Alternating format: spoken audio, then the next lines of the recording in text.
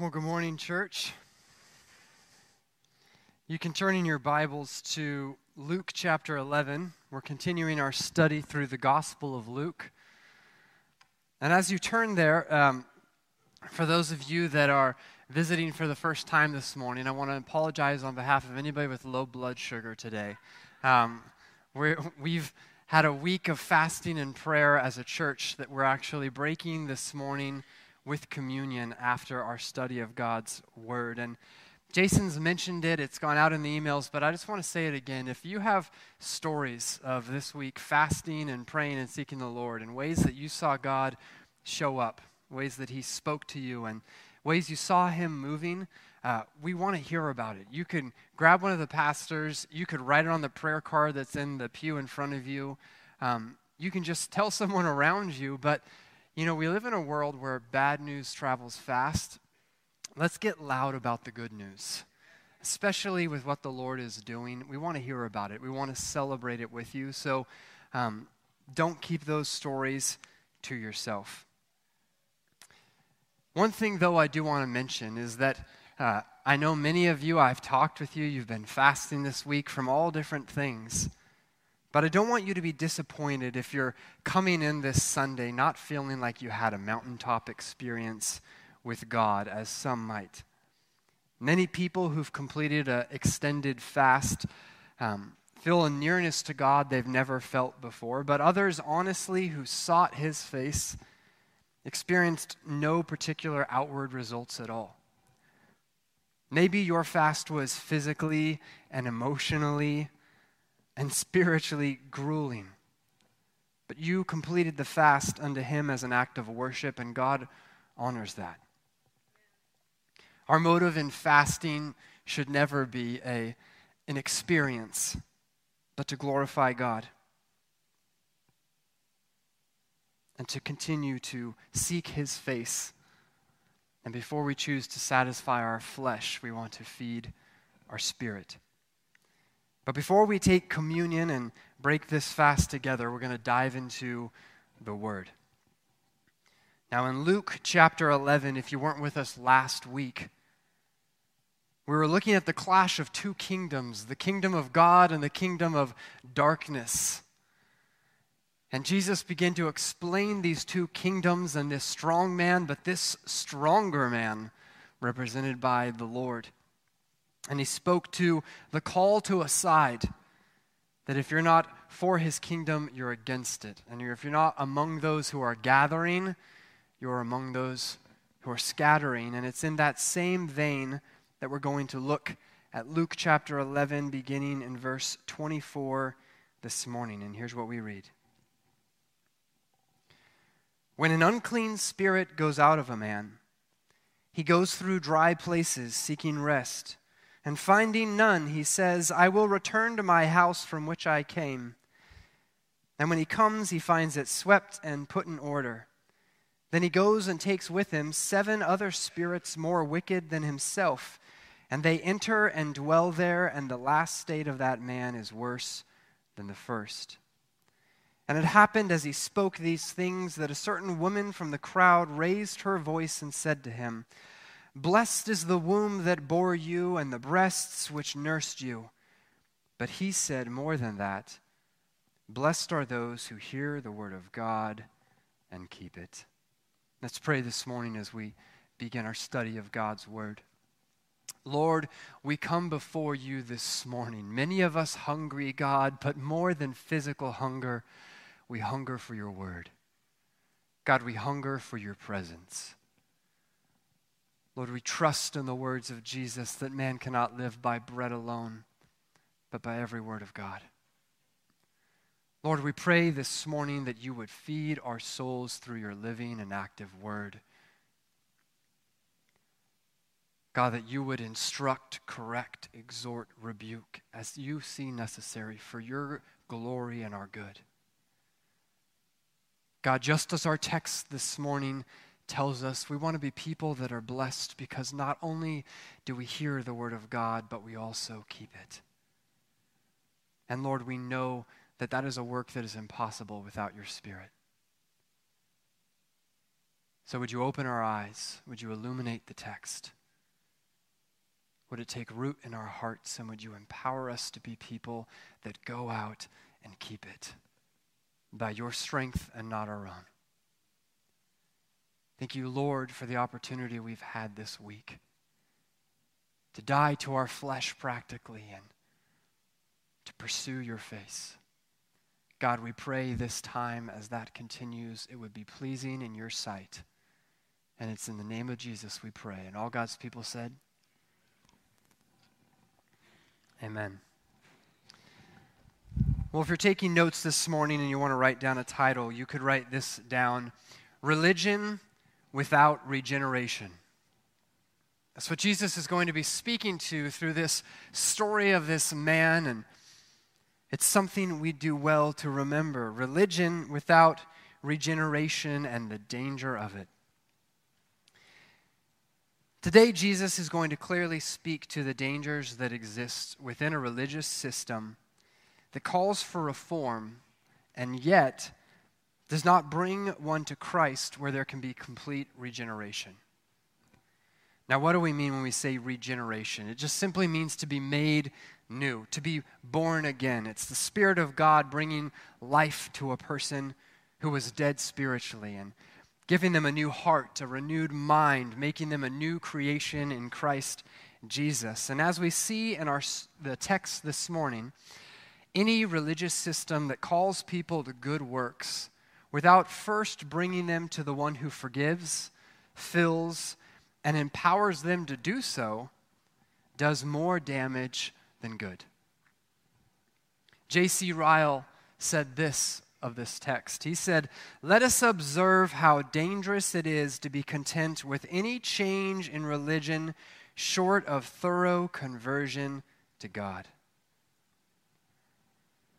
Jesus here, he gives a story to those who are listening right within the same context of talking about these two kingdoms and everyone needing to choose a side. And he says, when an unclean spirit goes out of a man. Here we have a man who in many ways seems to want to play in the neutral zone still. We'll see the Spirit leave the man, and yet we do not see regeneration taking place. We don't see the Spirit of God coming within that man. And the end of this man is far worse than the beginning. We're given a man who's demon-possessed. Now, demon possession, though not a fan favorite in kids' ministry to be teaching the children, is very real still today, and something that as the church we can't afford to be ignorant of. Demon possession is a term in Scripture, in the New Testament, translated by a Greek word, daimonisomai. And the term describes a variety of conditions we see throughout the Gospels, both physical and emotional, mental, psychological, for which the cause is direct demonic influence in the life of that person. Now, the symptoms associated with demon possession, they vary significantly from one account to another. On one hand, we'll read about a demon producing symptoms that are difficult even to distinguish from those of illness or those that are simply the result of living in a fallen world.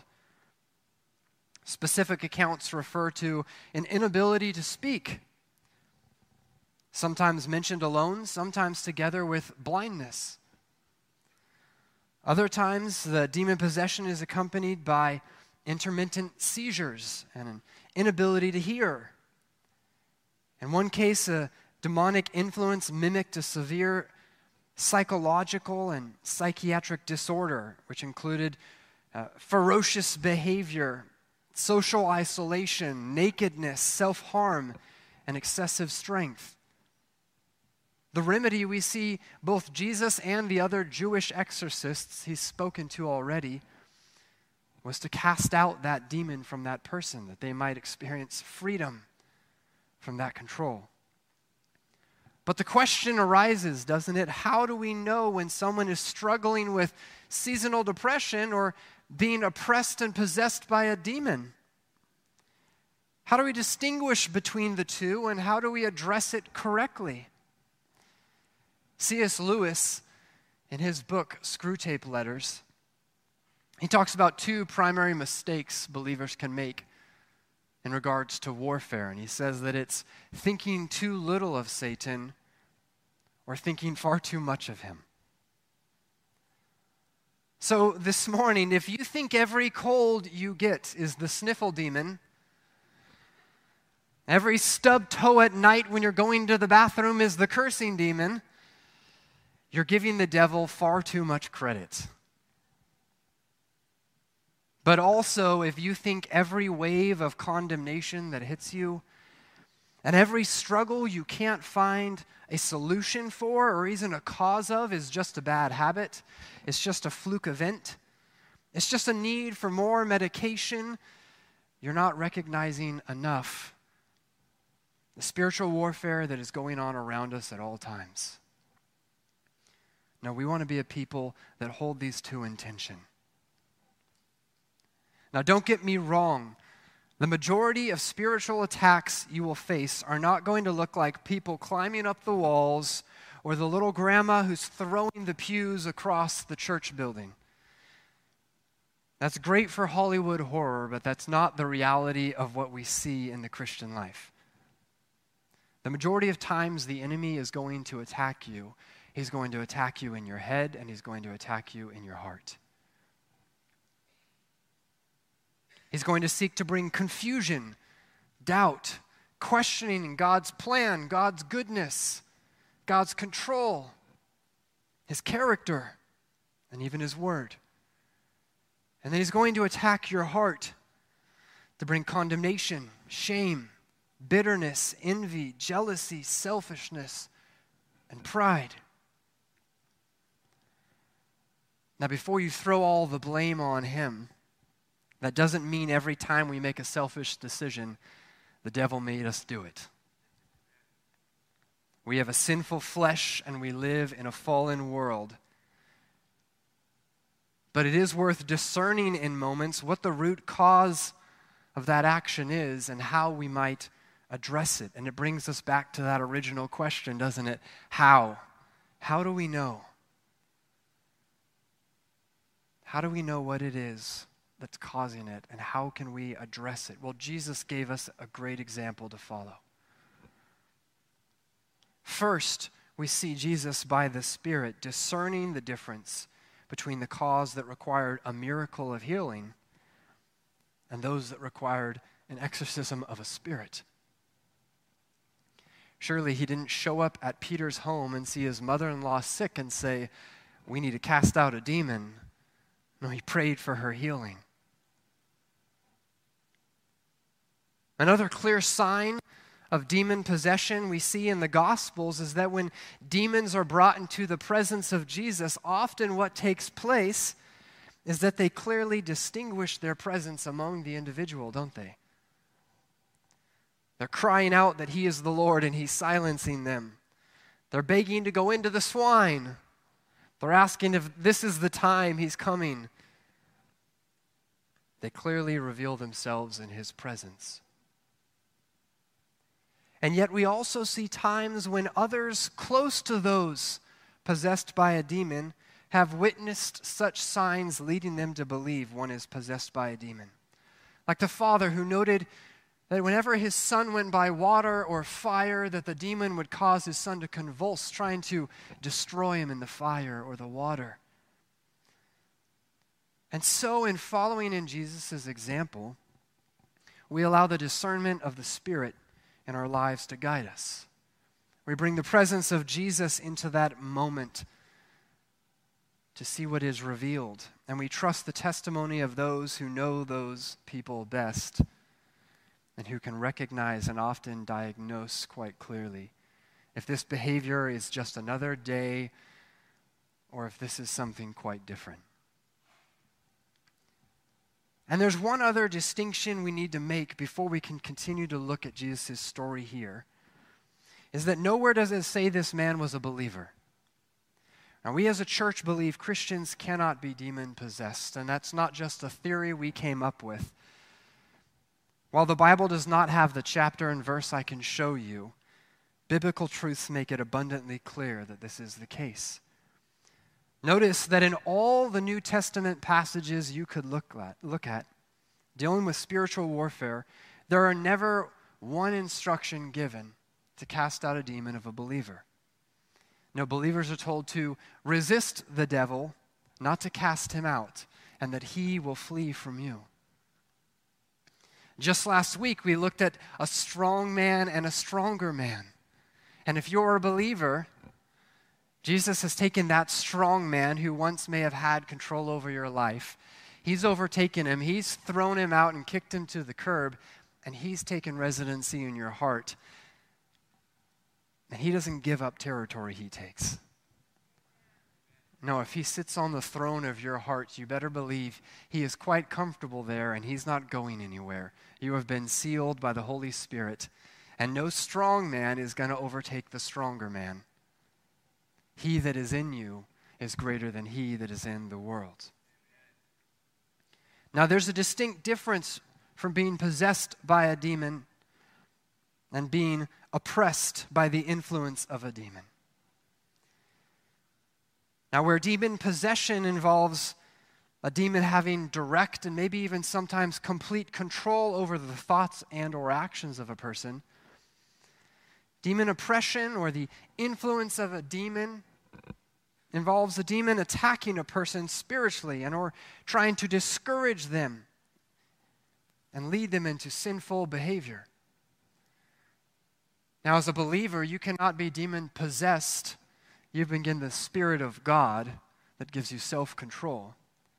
But that doesn't mean that there are not demonic forces that will attack you, that will try to tempt you and try to discourage you, to bring confusion. In fact, I can tell you as a pastor and talking with other pastors, you wouldn't believe the spiritual attacks that come Saturday night and Sunday morning before entering the pulpit. The floods of condemnation and guilt and shame and discouragement and doubt. And it's important that we recognize this, that we clearly diagnose it and that we can speak out against it and follow in Jesus' example. What did he do when he was in the desert, tempted by the devil? It is written, it is written, it is written. He combated the lies of the enemy with the word of God.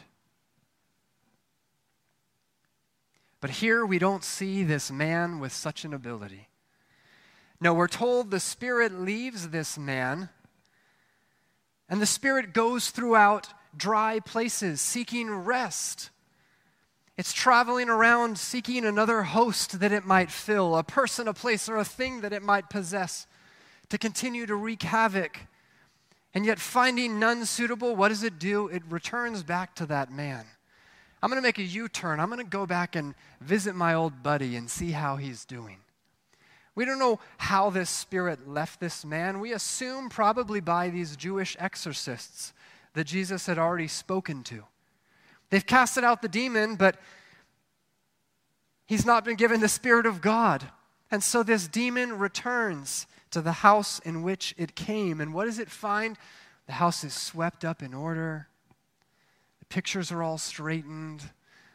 There's a fresh scent as it enters the room. Oh, this is nice.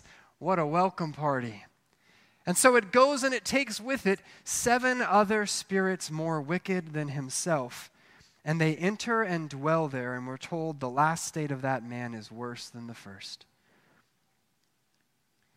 The demon comes back to this man's house, and he finds it swept and in order, but you notice he doesn't find it occupied.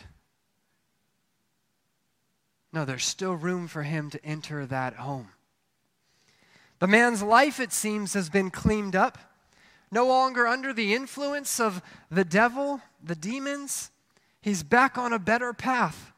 Maybe he's broken his addiction with drugs and alcohol. He stopped living in sexual sin. He's stopped cussing and he's more kind. He's holding the door open for others, and he's giving to charities. He's helping coach his kids' soccer team. His life in all respects seems to be in good order. And yet, his home is not filled with the Spirit of God. His person, his body, is not a temple of the Holy Spirit. At no time did this man go from demon possession to regeneration. And the outcome, Jesus says, for him is far worse than before, even when he was possessed. Because that demon comes back with his posse. He comes back with his buddies that we read are far more wicked than him. And they wreak havoc on the life of this man. I wonder if you even know people in your own lives that you have seen this same story play out with. People who seemed like they were getting on track and getting things back together, but they never fully surrendered to Jesus. And though it worked for a season, you saw them crash and burn harder than they ever had before, fall farther away than they ever were, go deeper into their sin than they've ever been. This is the danger of living in the neutral zone that Jesus is warning against. And this is why, as a church, our message is not, nor will it ever be, to a lost world to just have good habits. The sermons that are given from this pulpit are never going to be TED Talks that hope to tickle your intellect and send you out with some good behaviors and some bad ones you should drop. We are not calling bad people to be good or outwardly good people to be better. We are calling dead people to come to life in Jesus. We are calling those in bondage to sin, headed towards hell, to find freedom in Christ and eternal life through his sacrifice. And I promise you, no matter how many good habits you have, no matter how good your 10-year plan looks, to do so without the Spirit of God is foolish. Salvation is what's needed, a relationship with Jesus, not a quasi-religious, legalistic system of do's and don'ts. One pastor, Bible teacher, and commentator, Michael Andrews, says this: "Friends, here is the question we must wrestle with. Is it ultimately any advantage to enter a Christless eternity sober rather than drunk, generous rather than greedy, celibate rather than promiscuous, clothed in your right mind rather than naked and foaming at the mouth? Is a reformed sinner any better off in hell than an unreformed one?" Now, he would go on to acknowledge the reality that it's not to say there's no reason to be pleased when someone reforms their behavior. They're more pleasant to be around. They make better neighbors. They stop hurting the people who love them. And that's all great. But man's dreadful, sinful condition cannot be healed by a little more tidying up. In fact, there's a very real sense in which a reformed life without God can actually be worse off than an unreformed life. Because at least the latter knows they've messed up and can't save themselves, while the former is often proud of the progress they've made and aren't looking for any help or hope.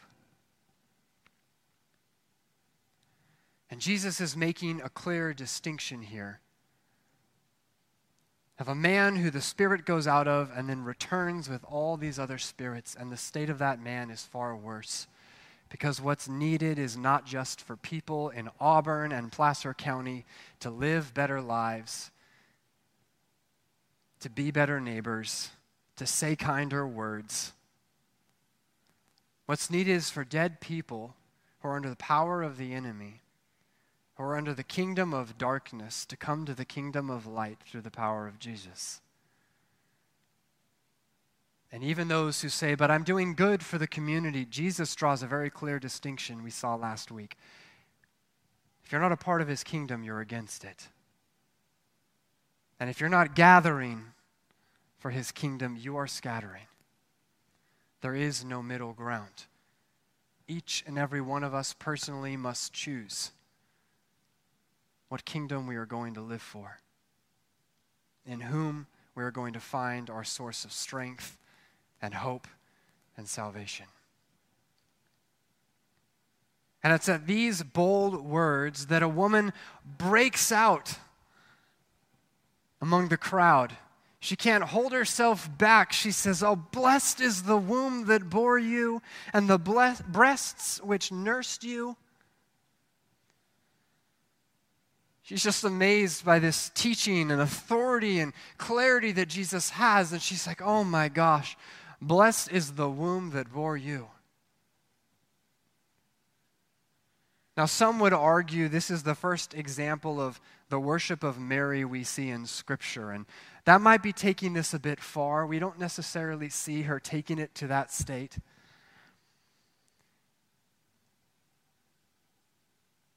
But her immediate response is to bless the mother that made such a boy.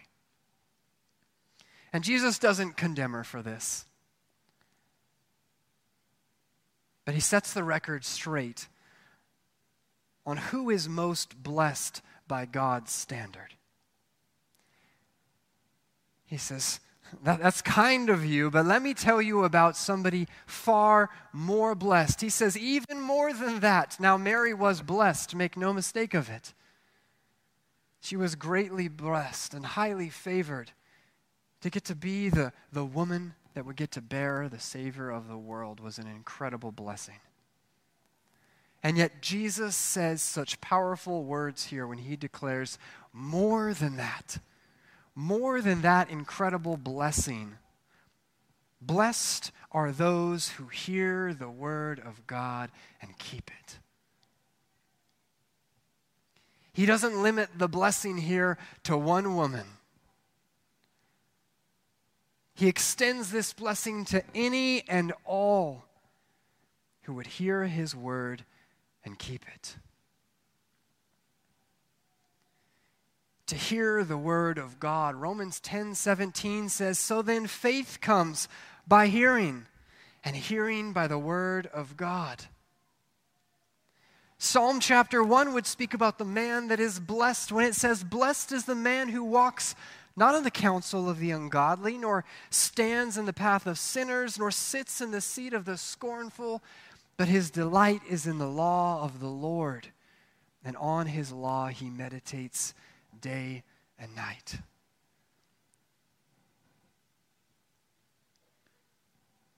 Blessed are those who have heard the words of God, who today have the living word of God present with them in their homes, that they can constantly come before and be refreshed and filled and fed by.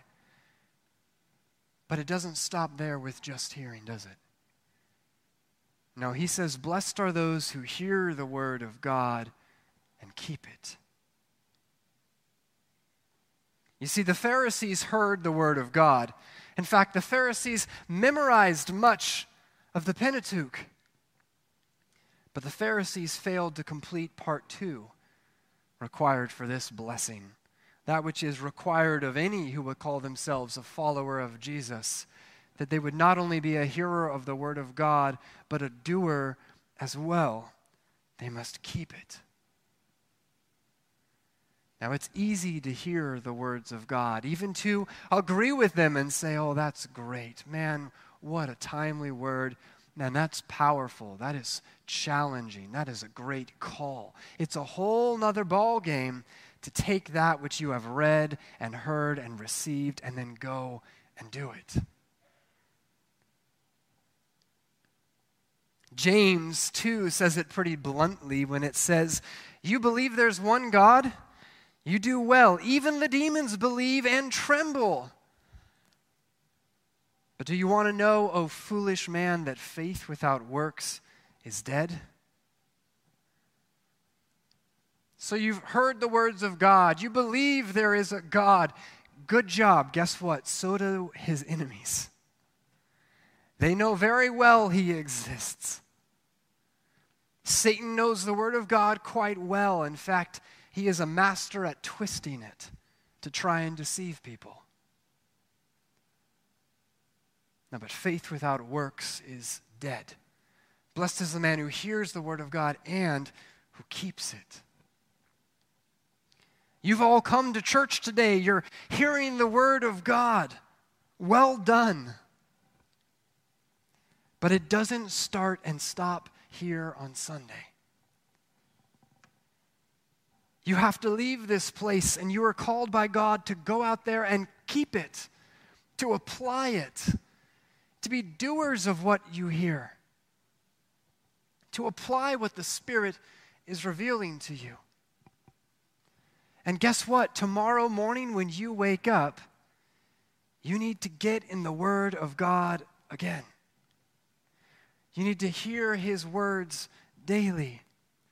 And you need to apply what it tells you to do, to allow His Spirit to lead you and to show you what you must do.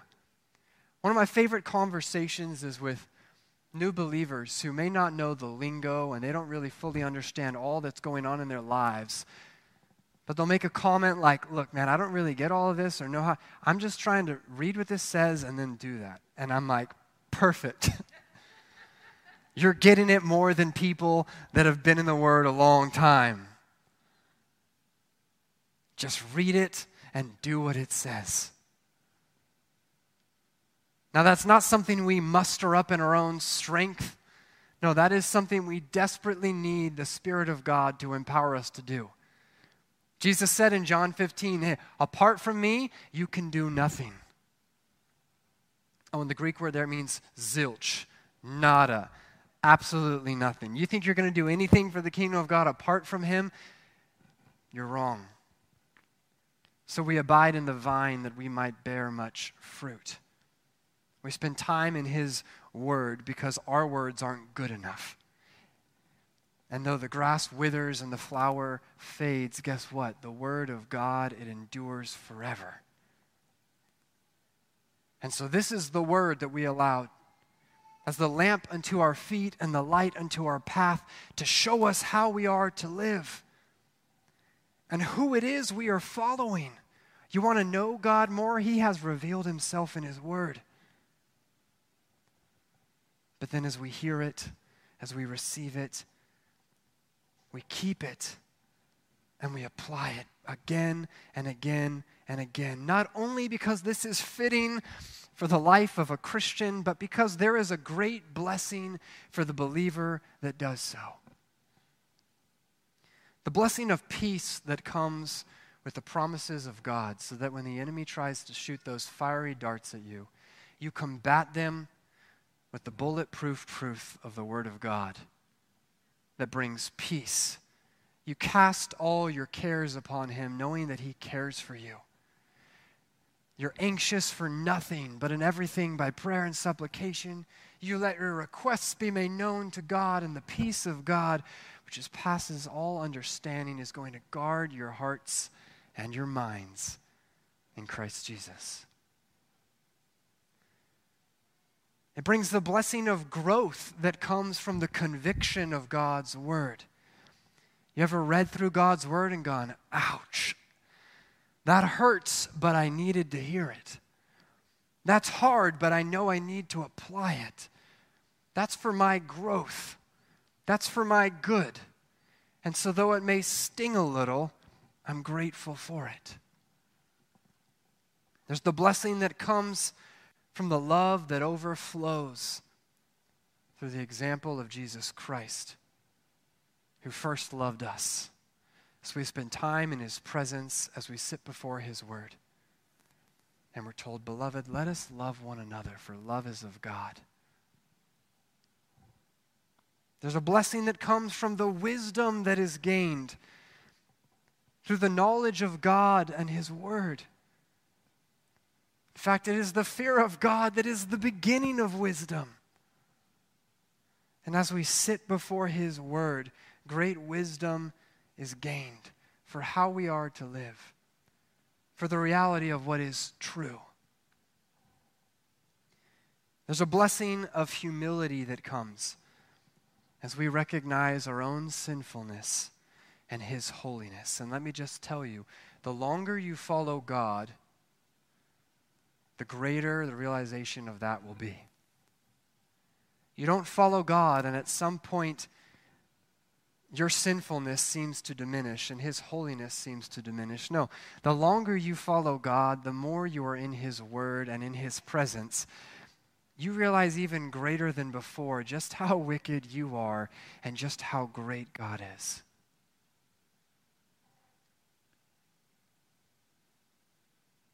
and the blessing of patience, kindness, goodness, faithfulness, gentleness, and self-control that come as we abide in Jesus and allow the fruit of his Spirit to abound in our lives comes forth.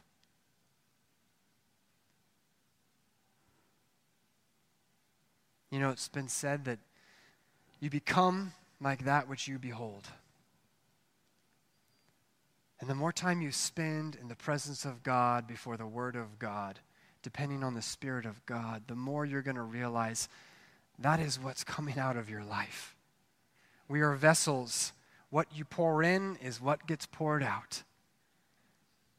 And maybe lately you've been looking at your life and you're not super thrilled when you look at what's coming out. Your words to others, the thoughts within your mind, the way you react in a moment, the decisions you're making. And you're recognizing, man, this is a lot more of me and a lot less of God. This is a lot more the works of the flesh, a lot less the fruit of the Spirit. And the invitation is to come and sit in the presence of God. Hear his word. Let it soak into your heart. Let him fill you afresh and anew with his Spirit. Abide in him, and as you go out dependent on him. Looking to him. Praying without ceasing. Desiring his guidance, and as you plan your ways, he will direct your steps. And you will have beautiful, incredible moments where you go, I don't know where that came from, but that was not me. That was the Lord. There's more of him, and there's less of you. Church, let no one ever deceive you. As you hear the word of God and keep it, you are blessed. And it does not matter what number is in your bank account.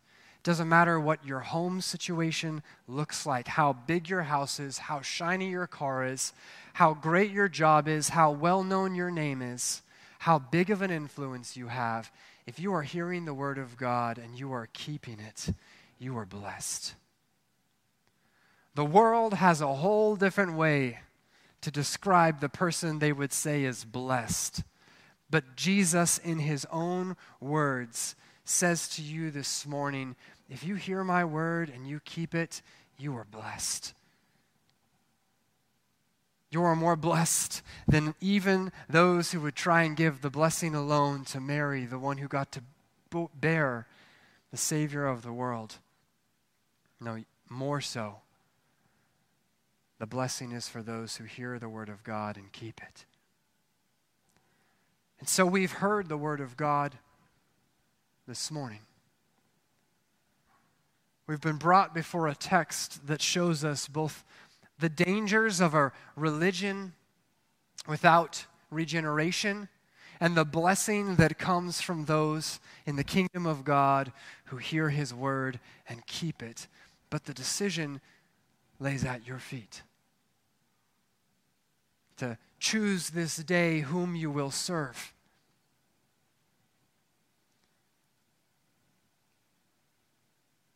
To take the word that you've been given and be a doer of it. To allow that which has penetrated your head to sink into your heart. And sometimes it's the farthest distance ever traveled.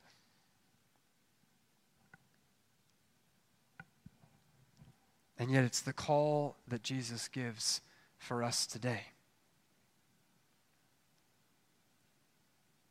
To hear his word and to keep it. And this morning, what we're going to be doing in a moment as we take communion together is we're going to be remembering his sacrifice on the cross for our sins. His life that was the payment for the penalty that we deserved, death. But before we do so, I want to give people an opportunity to make a decision and respond to that invitation. Because I want to make something clear this morning. Communion is something we take as believers. This is something for those that are a part of the family of God, that have surrendered to Jesus as Lord. So you get two options this morning, and you need to choose. One is far better than the other, but we won't force you. The first decision is, if you're not a believer and you're here this morning, to not take this with us. Set it aside. Nobody's going to kick you out. But this is only for believers to partake of together in remembrance of our Savior. Or you could do option 2, which I highly recommend. I'm a big fan of it. And that is, you can make the decision to change that this morning and give your life to Jesus Christ. And then take this together with the family of God, remembering the Savior that died for you, that you have received his forgiveness for. And it doesn't take a list of do's and don'ts. It's not going to take you 6 months to go and complete and come back. It doesn't take you going and cleaning up your life and then coming back to Jesus. That's the wrong way to do it. The work that is needed for your salvation was finished on the cross with Jesus. He said it himself, "It is finished. It's done. All the things that needed to be done, I did it for you." We are told in Ephesians 2:8 that we are saved by grace through faith. And that not of ourselves, it's a gift from God, not of works. Otherwise, we could boast and we could say, "I did this, I earned this." All you have to do this morning, if God is tugging at your heart, his Holy Spirit is drawing you to Jesus, is confess with your mouth and believe in your heart. What do I confess with my mouth? Well, first of all, you need to acknowledge you're a sinner. And you're not alone in that acknowledgement. You're in a room filled with sinners. But you must humble yourself before the Lord and acknowledge, I'm a sinner. And Jesus went and died on that cross because of my sin. And because of my sin, Romans in the Bible tells us that the wages of our sin is death. So what you rightly deserve is not heaven, it's hell. It's eternal separation from God. We've earned it. That's our wage because we have worked in sin. But the beauty of that verse is, though the wages of sin is death, we're told, but the gift of God is eternal life through Christ Jesus our Lord. So you confess both, I am a sinner, and I know what I deserve, Lord. But I also believe what your word says, that you have given your only begotten Son, that he died on the cross for my sins, and that he can offer me eternal life, forgiveness for my sins.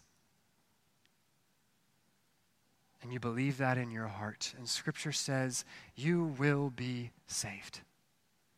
No question about it. No doubt in your mind. In a moment, as you make that decision by the Spirit's prompting and revealing to you, you can be saved. And he will renew your mind. He'll take your heart of stone and give you a heart of flesh. He will make you a new creation in Christ Jesus, where old things have passed away and all things are new. And you could go from being on the wrong side of the battle that is coming to being on the right side in his kingdom.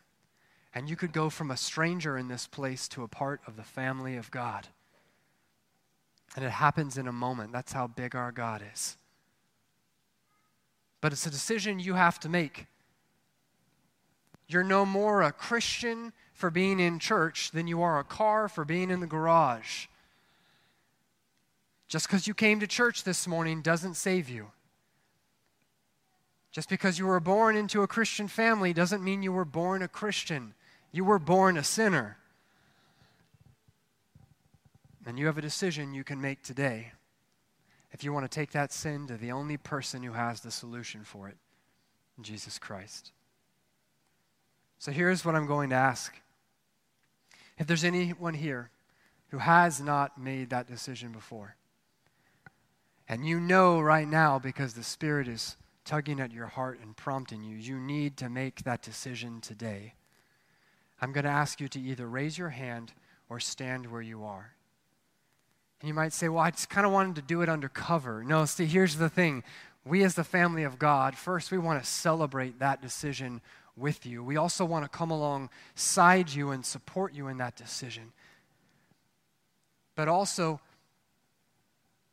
if you can't make that decision here before the family of God that loves you, cares about you, and wants to support you, don't think you'll be able to stand with that decision out there in the world that will come against you and criticize you for it.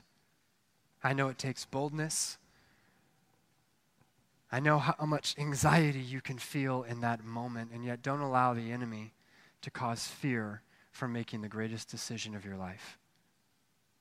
So is there anybody this morning that needs to make that decision before we move into a time of communion and closing this morning? Now is your opportunity to respond.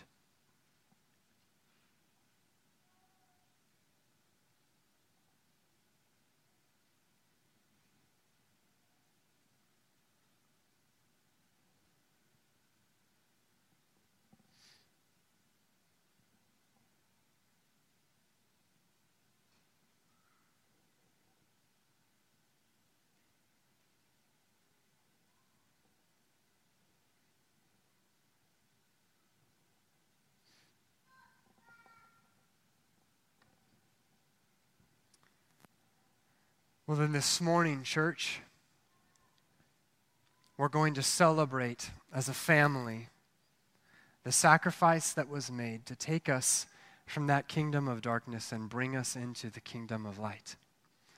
We're going to celebrate that the story we read this morning, this horrific story of a man who, though it seemed like he got his life back together because he had not been filled with the Spirit of God, the end was far worse than the beginning.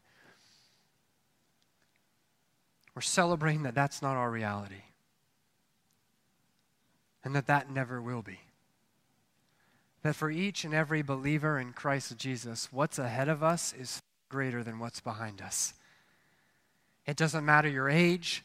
It doesn't matter how great of a life you've had so far. I can promise you, your best days are still ahead of you in Jesus.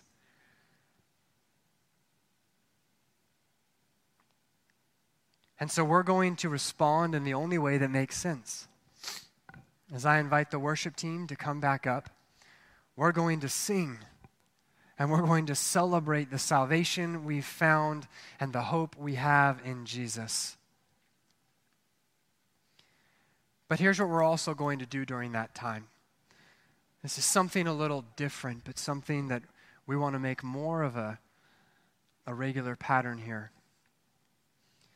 While we sing a few songs of worship before we take communion together, I want to dismiss all the parents that are in the room to actually go and get your children during these next songs of worship. And here's why. 2 reasons. One, because it was brought to our attention this week that there are people who consistently help in kids ministry, and they're on a regular schedule, but that schedule always makes it so that they land on the week we're doing communion. And we want every person in this church, especially those serving faithfully, to be a part of taking communion together with the body of Christ. But secondly, because we recognize the importance of the full family getting to be a part of this moment as we take communion. We've made it a habit in church that when we do a baptism now, we have all the parents go and get their children. We bring them into the service because we don't want your kids to miss out on these incredibly impactful moments in the life of our church. We want your kids to see that demonstrated through their adults and through friends that are getting baptized. And the same is true in communion. We don't want to rob the kids up there the opportunity to be a part of this. Now, I'll leave it to you as parents to make that decision on whether or not your kids take communion together with us. But we do want them to be in here and be a part of this holy moment as we remember the Lord's sacrifice and take communion together. So, during this next song of worship, parents, make your way up to get the kids that are upstairs. Grab them, bring them back, to your seat, and then we'll take of communion together. I know it'll be easier. Hear me on this. I know as a parent of children, it's easier to grab your kids and go, we already grabbed them, we're already up, let's just head to the car. Please don't. Bring them in. Sit back down with them. It's okay if it's noisy. We welcome the chaos, but let's take communion together as a family. Amen? Would you stand as we worship the Lord together?